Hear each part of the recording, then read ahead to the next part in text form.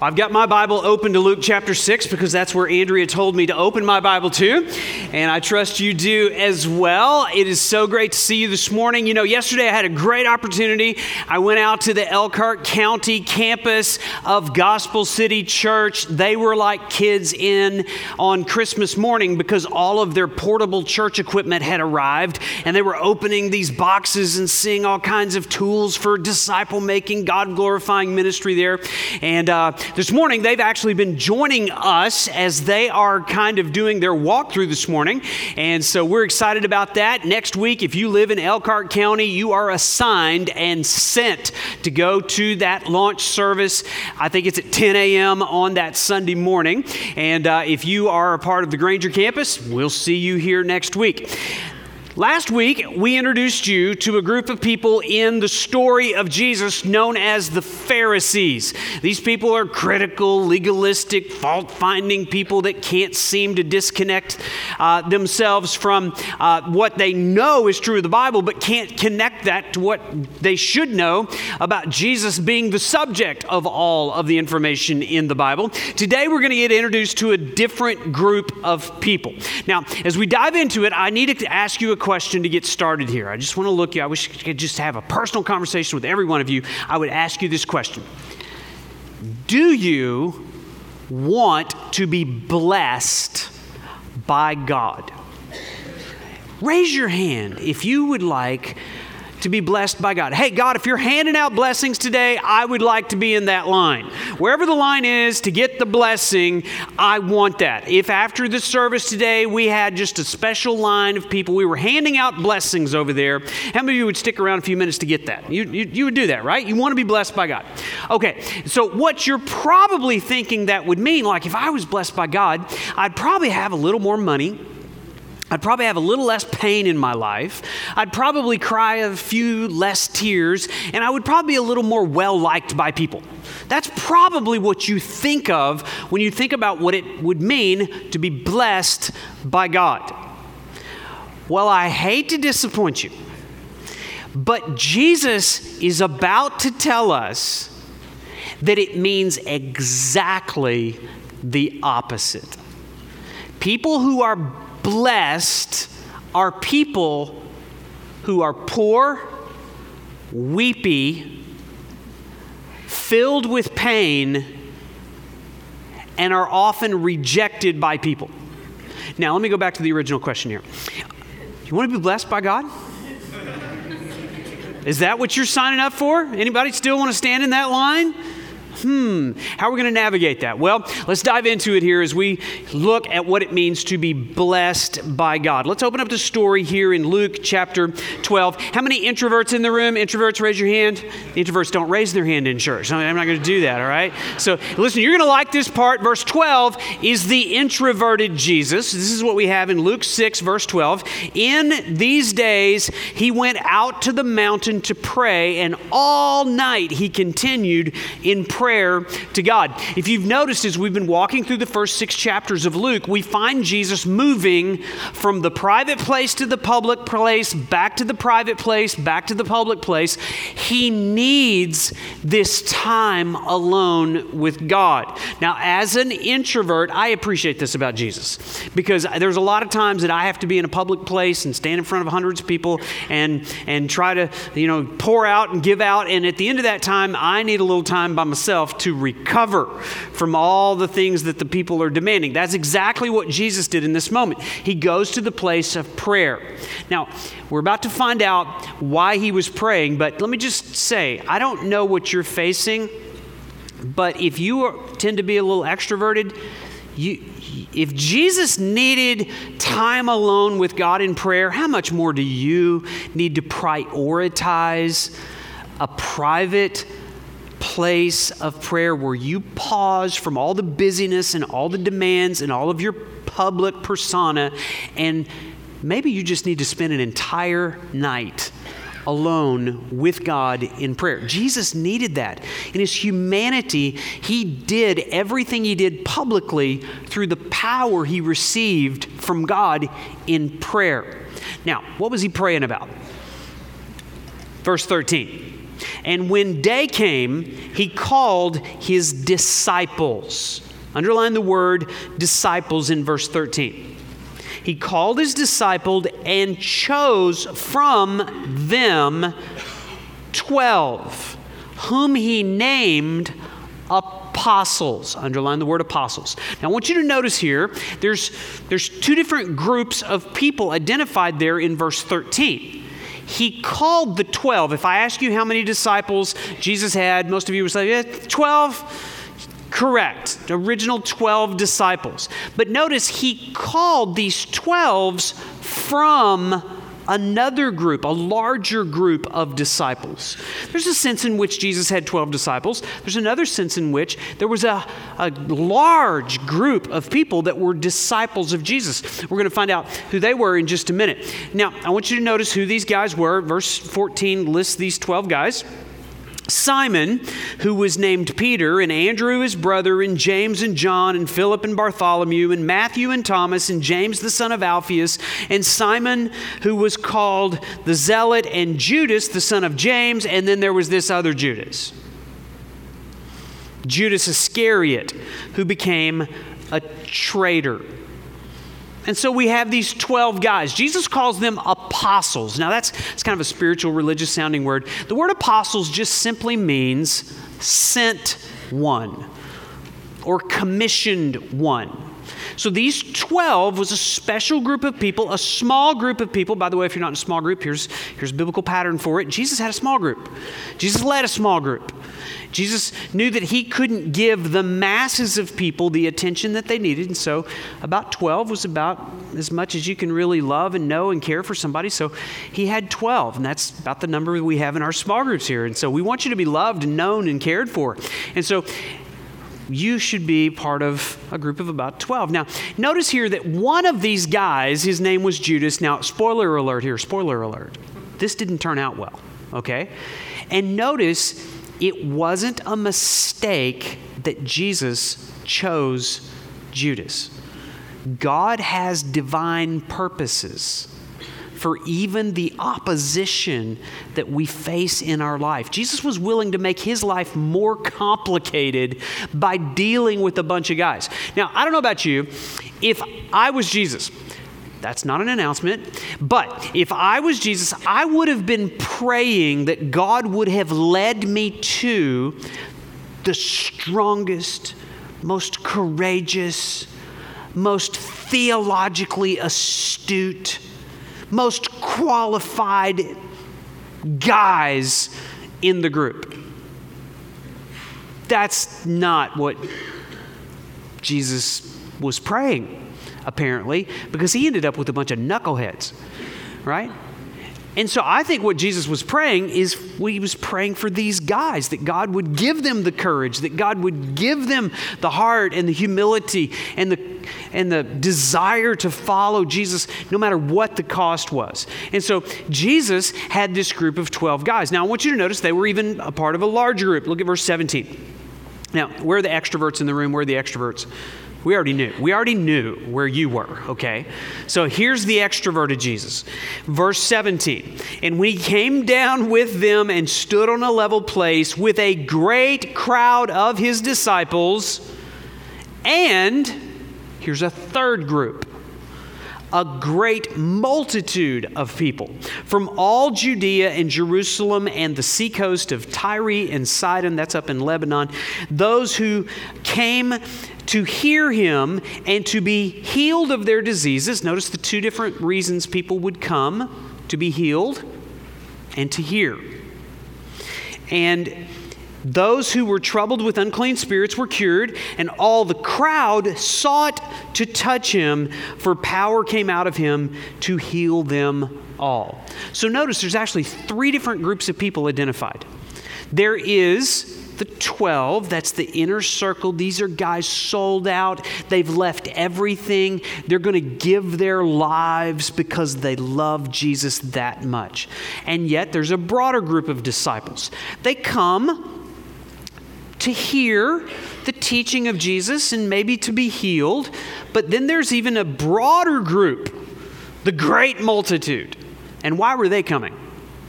They were coming because Jesus was doing some cool stuff. Jesus was healing diseases. He was casting out demons. You know, every time there's a group of people that gathers, I think the same three groups of people can be identified. There's the people in the inner circle, man. They've given their lives to Jesus. They love him so much. They're paying a price. They've left everything. Then there's a broader group of disciples, and they're interested. They're learning. They're curious. I want to hear the teaching. And then there's this broad group that they show up because they believe Jesus can make their life easier. If I didn't have to live with this disease, if I didn't have to fight this demon, if Jesus could just kind of eliminate those things, my life would be so much easier. Can I ask you a question this morning? Which crowd are you in? Did you come here this morning because you think that going to church makes your life easier? Because you're kind of a fan of Jesus, and if he would just answer my prayers and give me a wife or fix my husband or give me a better job or send some more money, my life would be easier. And if I get some favor with Jesus, then maybe he'll bless me and I'll get all that stuff.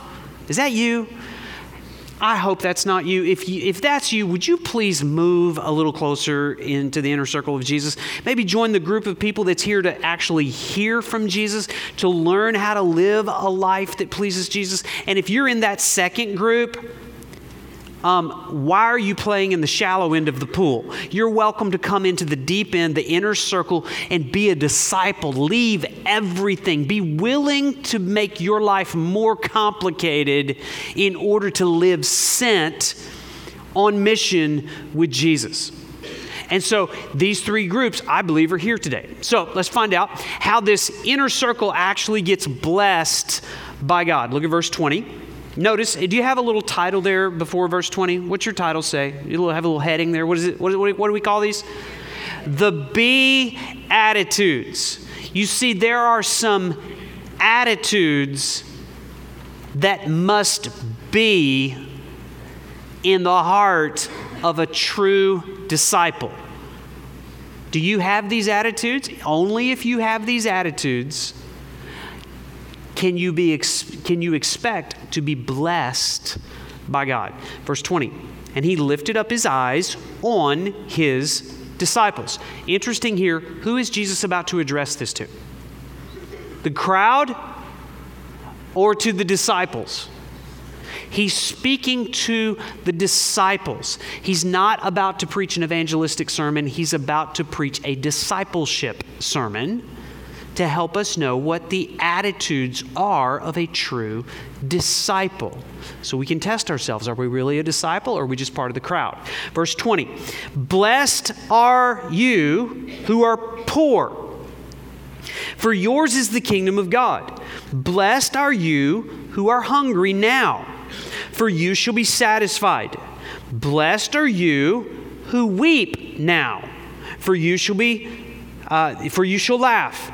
Blessed are you when people hate you and when they exclude you and revile you and spurn your name as evil on account of the Son of Man. Rejoice in that day, leap for joy, for behold, your reward is great in heaven. And so their fathers did to the prophets. But then Jesus turns his attention to the crowd and says, woe to you who are rich, for you have received your consolation. Woe to you who are full now, for you shall be hungry. Woe to you who laugh now, for you shall mourn and weep. Woe to you when all people speak well of you, for so their fathers did to the false prophets. Two different groups, one blessed, one cursed. The word woe there that he speaks 4 different times to the crowds, what he's saying is you're living without the blessing because you are living to be comforted now. To be blessed is the most important thing. To be blessed by God is the absolute essential thing that we need from God. What does it mean to be blessed? The word can simply, I've heard it said before in sermons, it means happy.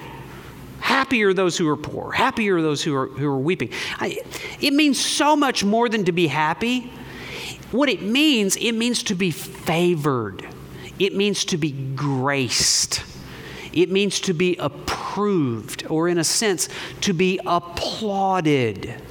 There's a sense in which when we come the first 30 minutes or so of our worship service, do you know what we're doing? We are blessing God. We're approving of God. We're applauding God. We're favoring God. We're saying, you're the one we're living for. You're the greatest thing. You are holy. The second half of the service is to teach us how to be blessed by God, to be approved by God, to be applauded by God, to live a life that is favored by God. So when we say we want to be blessed, what we're saying is we need God's active, intentional, targeted grace to be dumped in our lives, even though we are totally unworthy of it. Now notice, to be blessed by God is not something you do. Christians are blessed. And so there are some attitudes that we have and some things that we do because we are blessed. If you're favored, if you're approved by God, it produces these kinds of attitudes in us. And so to be blessed is the greatest need of every person here today. So you want to be blessed by God? Here's the first thing that he tells us. You've got to be poor. How you doing with that? The problem with that is we live in 21st century Western American culture. So I'd like all the rich people in the room just to stand up right now. All the rich people, we just want to identify who the rich people are. Oh, we didn't get any volunteers. Yeah, here's the thing. Nobody in this room thinks you're the rich guy. When you think of the rich guy, you think of that other guy that's got more than you. But here's the thing. 98% of the world is thinking of the people in this room. Of all of the human beings that have ever lived on this planet, you are part of the top 1% richest people ever in the world. That's a problem. You know why? Because Jesus says, blessed are you who are poor. And when he's talking about poor there, he's really talking about power. The richer you are, the more power you have, the more control you have to shape the life that you want to have. It's economic power. So the question is this: if you want to be blessed by God, you've got to answer this question correctly. What will you do with power? Now, it's amazing that poor people are actually more open to the gospel. Do you know why? It's because they are convinced that everything they have is a grace gift. And the more that you have, the harder it is to believe I am powerless. Now, by the way, when he says blessed are the poor, we think the opposite of poor is what? What's the opposite of the word poor? Why didn't anybody say middle class? The opposite of poor is also middle class. He didn't say blessed are the middle class. You see, middle class people, they live with the illusion of control. And if I had a little more money, I could have a little more control. And Jesus is saying, blessed are people who understand they actually have no control. Blessed are people who don't live with the illusion that they can control anything about their lives. Blessed are people that understand that we are powerless to pay our sin debt before God. And so it's not just talking about economic poverty here.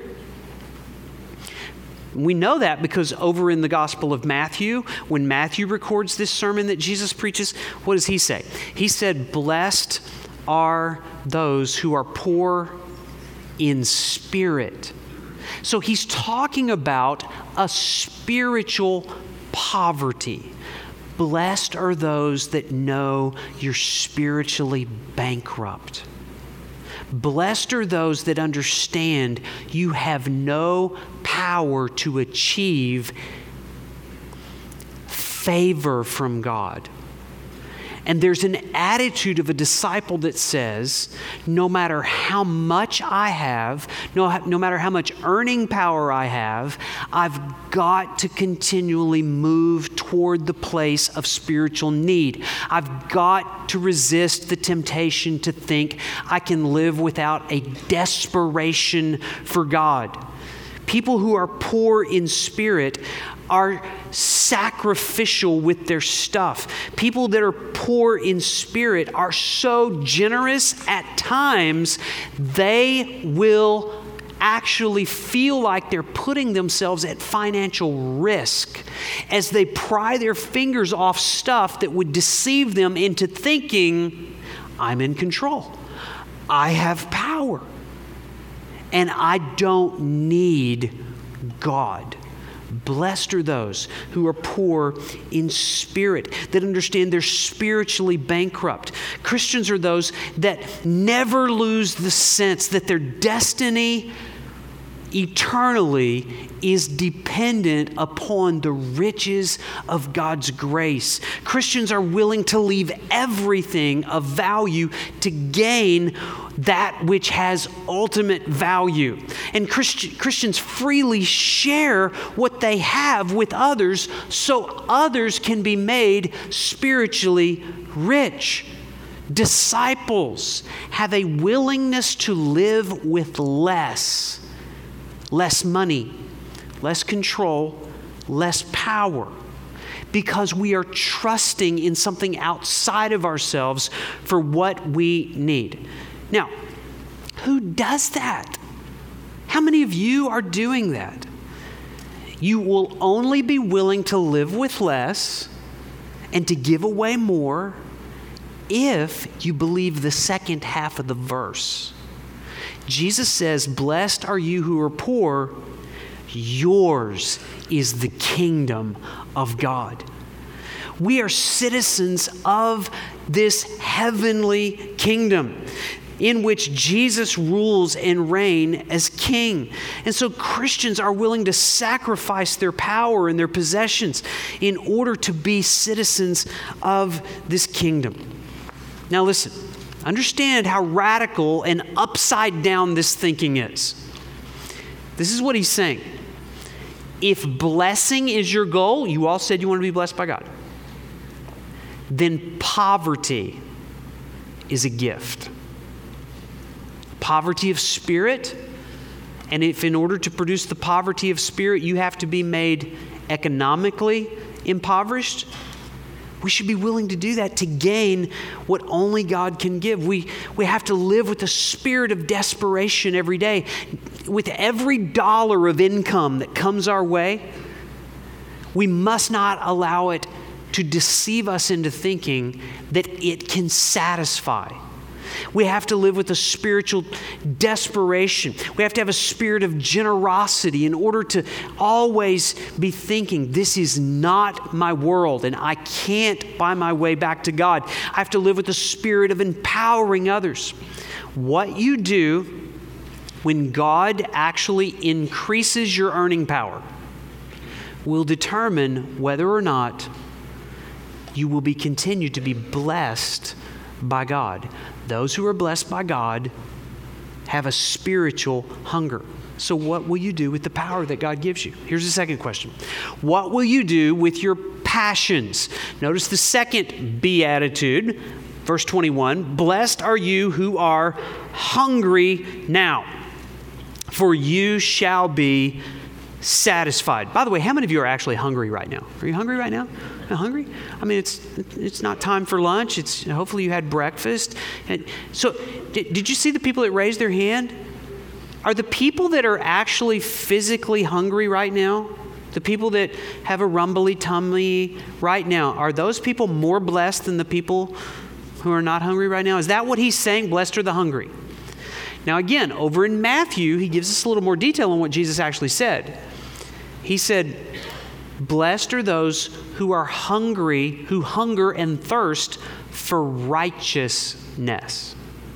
So we got to ask the question, what is righteousness? Certainly there's a sense in which we understand it to be the imputed righteousness of Christ, but really the word righteousness just simply means things made right. If you have lived in this world for longer than 20 minutes, you realize this world is jacked up. This world is broken. There's something not right about this world. And we feel it. And it makes us hungry to live in a world where things work right. All the injustice that we see, all of the pain, all of the economic poverty even. We wonder why there's inequality and abuse and racism and why do people die even? You see, there's a hunger in the human soul that says, I wish things were made right, a hunger for righteousness. We live with a hunger in our soul for satisfaction, for security, even for significance. And the world tries to mask this hunger in us by feeding us a bunch of spiritual junk food. How many of you actually believe that a Snicker bar satisfies? You actually believe that? Okay, I see that hand. Thank you. And you know what? I believe that for about 30 minutes, and then I want another Snicker bar, or a Butterfinger this time, or a Milky Way, or crab legs, or steak, you know? It's like you just keep upgrading the food until you realize, hey, every time I eat, a few hours later I get hungry again. That is true with everything created in this world. Do you understand? God created nothing in this world to satisfy the deepest passions of your soul. Are you a passionate person? Do you have passions? What are you passionate about? I hope you're passionate about things, because passionate people are those who are blessed by God. Jesus says, blessed are you if you don't try to mask your hunger. If you don't diminish your passion to be in a world that works right. This is the world that we're living for when Jesus comes to make all things right. The hunger that we feel in the human heart is actually a hunger for God. And it shows itself in subtle ways. It's the desire of an 8th grade girl to be noticed at school. It's the desire of an 8th grade boy to make the basketball team and make the winning shot and to be recognized. It's the desire for a businesswoman to finally reach profitability in her company and to feel like she's accomplished something. It's the desire for a man to be acclaimed and acknowledged for his education or his contribution, even in the smallest things. There is a hunger in the human soul that longs to know satisfaction. But here's what Jesus says. No matter how long you live in this world and no matter how much stuff you try to put in that hunger, it'll never satisfy. Disciples know that only Jesus will satisfy. And it's not going to happen in this world. It's going to come at a later time, at a future time. Disciples are willing to live with the spiritual hunger until God satisfies it in our heart. So you know what that means? If blessing is your goal, unsatisfied passions are a gift. So whatever you're longing for, a better marriage, a better job, to be noticed, to make the team, to be acknowledged, you may have to live with that until you finally are satisfied by Christ in heaven. That means that every day when you get up in this world, you shouldn't try to diminish the hunger or to deny the hunger or to satisfy it with the junk food of this world. Let that hunger drive you to God, not drive you to entertainment, not drive you to better food and better cars and better clothes, but to drive you to God. He's the only one that can satisfy the hunger in our soul. What will you do with your passions? Here's the third question. What will you do with your pain? Blessed are you who are poor. Blessed are you who are hungry. Thirdly, he says, blessed are you who weep now, for you shall laugh. Matthew says, blessed are those that mourn. It's an acute emotional pain caused by seeing the world the way God sees it. We live in a world that is broken. It's interesting, right? How many of you have ever been in the room when a baby was born? Raise your hand. If you were in the room, how is the first 5 minutes of human existence lived in this world? It's bawling your eyes out. It's like there's just something in that baby that knows, I shouldn't be here. And I protest. There's a pain, there's a weeping. The reality, it is human to weep. That's how we spend the first 5 minutes of our life, weeping. And Jesus says this, blessed are you that never stop weeping. Never stop protesting the pain that you live with. Don't deny it. Feel it and let the hurt drive you to God. I'm reading a book by my friend Mark Vroegop. He just came out with a book called Dark Clouds, Deep Mercy. And the book is designed to help us embrace a biblical word that we've forgotten all about. The biblical word is lament. We even have a book in the Bible called Lamentations, based on that word. Over a third of the Psalms are Psalms of lament. Those are the ones that during your daily Bible reading, you skip over because they're so depressing. Like, why is this person complaining against God? Is that even allowed? And like, what? That's about a third of what we have in the Psalms. To lament means that we have a grief that moves us between the pain and the promises of God. That we don't deny the pain. We don't try to ignore it or diminish it in any way, but never to allow the pain to diminish our trust in the promises of God.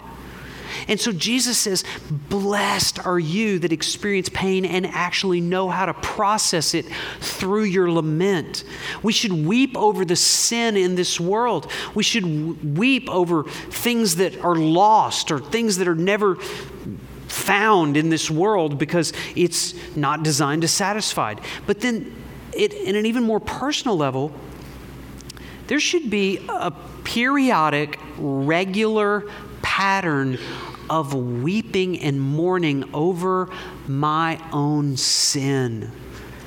As God brings conviction on my soul, and I recognize the ugly selfishness and self-righteousness and lust and greed and all the broken bent to be my own God, there should be periodic times where that drives me to tears. Question: when was the last time you shed a tear over the sin in your own life that makes God seem so distant to you? Blessed are those who weep, that own it, that feel it, that grieve over their own sin, and then let that grief and that pain drive you to God. Listen, if blessing is your goal, pain is a gift. blessed are those that weep, because they shall laugh. A disciple of Jesus understands that one day we will be in the presence of God who will wipe away every tear. And so we allow ourselves to weep now over the depth of our sin. We weep over the brokenness in this world, but we weep knowing that one day God will wipe away every tear from our eye. A couple of weeks ago, I had lunch with a buddy of mine, a man in our church. His name is Aaron Jones. And one of the things I love about Aaron, number one, he's twice my size. Secondly, he's got a pastor's heart. He loves God's word. And do you know what he does every Sunday morning? I think probably even right now, he is at Waterford Assisted Care Facility at Edison Lakes, ministering to a group of about 12 people that are residents in that facility, opening God's word, ministering to them, praying for them. So I had lunch with Aaron a couple of weeks ago, and after lunch I said, "What are you doing with the rest of your day?" He's like, "I'm going to go visit some of my residents at Waterford." I said, "Can I go?" And he said, "Sure." So we jumped in the car and we went there, and he took me up to the second floor of this facility where we visited a man named Pete Stebbins. Pete's 94 years old. Pete, for 21 years, was the police chief in Mishawaka. 3 weeks before that time, Pete had lost his wife of 62 years. And as we interacted with Pete, he shed a tear or two as he was telling us about his wife and all the things that he loved about her. But in the middle of weeping, there was a smile on his face, and he would laugh at certain points, and he would just continue to repeat this phrase, "She was ready to go." And there was a sense of peace in the midst of his pain that knew she was having a great day. And one day he would soon be with her. Do you have that kind of attitude toward pain? Or is your attitude, anybody that causes you pain gets pain back? Or can you trust God in the midst of your pain and understand you're blessed if you know what to do with your pain? Not trying to escape it, not trying to eliminate it and try to cause pain for people that cause pain in your life. Blessed are you that weep, for you shall laugh. So we get up every day and we go to Jesus and say, "Jesus, I'm not going to try to escape the pain. I'm not going to diminish the pain. I am letting my pain drive me to you." Jesus knew that these disciples he was calling were going to live a painful life because they were following him. Only thing they had to do to escape the pain was stop following him. Is that what you've done? You found it so painful to follow Jesus, you've stopped and you've just kind of drifted your way back into the crowd, and all you show up for is the healing part, not the hearing part. Here's the fourth thing. If you want to be blessed by God, you've got to know what to do with people. He says in verse 22, "Blessed are you when people hate you." Isn't it interesting that the only people that our culture is allowed to hate are followers of Jesus? It's amazing, isn't it? I mean, that's the only tolerance we have in the culture for hate. Hate the Christians, right? So Jesus predicted that. And he said, if you're in that crowd, you are blessed. He's like, thank you for blessing me. Appreciate that. So blessed are you when people hate you, when they exclude you, when they revile you, when they spurn your name, when they misunderstand you, when they mistreat you, when they fire you, when they don't call you and invite you to the parties, when they accuse you, when they gossip about you, when they slander you, when they abuse you.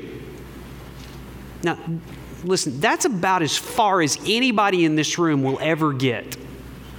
But throughout the centuries, it goes a little further.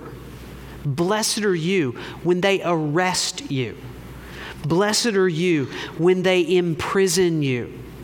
Blessed are you when they torture you, when they burn you. Blessed are you when they kill you. Why? Because that's the doorway to heaven. And that's the place where we are accepted and approved by God. Listen, if blessing is the goal, you all said, I want to be blessed. Then rejection is a gift.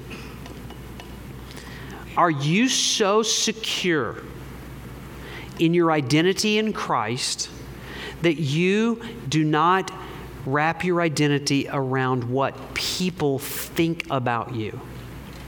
There will come a place in your life when you cannot have the approval of people and the approval of God at the same time. Are you more concerned with the approval of God or the approval of people? Listen, if you are approved by God, it doesn't matter who disapproves of you. If you are disapproved by God, it doesn't matter who approves of you. What does Jesus say? Look at verse 23. Rejoice in that day. Leap for joy. Is that the way that you responded when you got fired? Is that the way you responded when people cussed you out? Leap for joy. Jesus is being super serious here. He's like, you should be so happy because your identity is found in Christ. Yesterday at the men's breakfast, we had about 200 guys in here eating pancakes and bacon. And it was a great time for me because I got to have an actual conversation with people that I normally just pass on Sundays. And I met this guy, and he said, I've loved coming to your church. I feel so well fed here. And he told me he'd been coming for about 8 months, but recently he'd gone through a divorce. He said his wife just walked out on him and said a bunch of nasty things that weren't true. And he said that actually was the turning point for me that drew me to God. And he said, God gave me a mission statement for my life. And he just rattled it off. It was perfectly worded, and it had to do with his identity. He said, I am loved by God. I am valued by God. My identity will be defined by God, not by what my wife said about me. Where do you find your identity? Are you still want to be blessed by God? I want to be poor. I want to be hungry. I want to live with pain. And I am willing to let other people disapprove because I know that I am approved by God. Listen, only people that would do this would be disciples of Jesus, willing to share your home with the homeless, willing to sacrifice your job for the sake of integrity, willing to lose a boyfriend or a girlfriend because you won't compromise your sexuality, willing to give up comforts of your life and move to a place where the gospel is not known so people can be discipled. Are you willing to do that? If you are, you're blessed. Listen, Christians are the ones that know there's a payoff in their poverty. Only Christians know that there's comfort in their tears. Only Christians know that there's satisfaction that this world can't provide. Only Christians know there's acceptance in the midst of being rejected. Why? Because Jesus was willing to be made materially poor so that I could be made spiritually rich. Jesus was willing to be rejected by men and hung on a cross so that I could be accepted by God. Jesus was willing to weep in the Garden of Gethsemane over the wrath that he would have to endure for my sin so I could have every tear wiped away. Do you know him? Are you part of the crowd? Are you part of the curious? Or are you part of the core, the disciples that would leave everything and be blessed by God? Why don't we stand together, and as you're standing, would you bow your heads and close your eyes? I don't know what crowd you're in. I don't know what kind of opposition you face. If you live this way, somebody's going to call you silly, reckless. And so let's do as Jesus did, and let's pray and ask God to give us the strength to live that way. Jesus, thank you for the example. We know that in this passage, you've given us the pathway to get blessed. And God, thank you for the men and the women in this room right now that live an upside down life and value things that this world does not. And I pray that we would embrace the pain, that we would run to you with our hunger. And God, that we would find our identity in your approval rather than anybody else. We pray in Jesus' name. Amen. Amen. You're loved.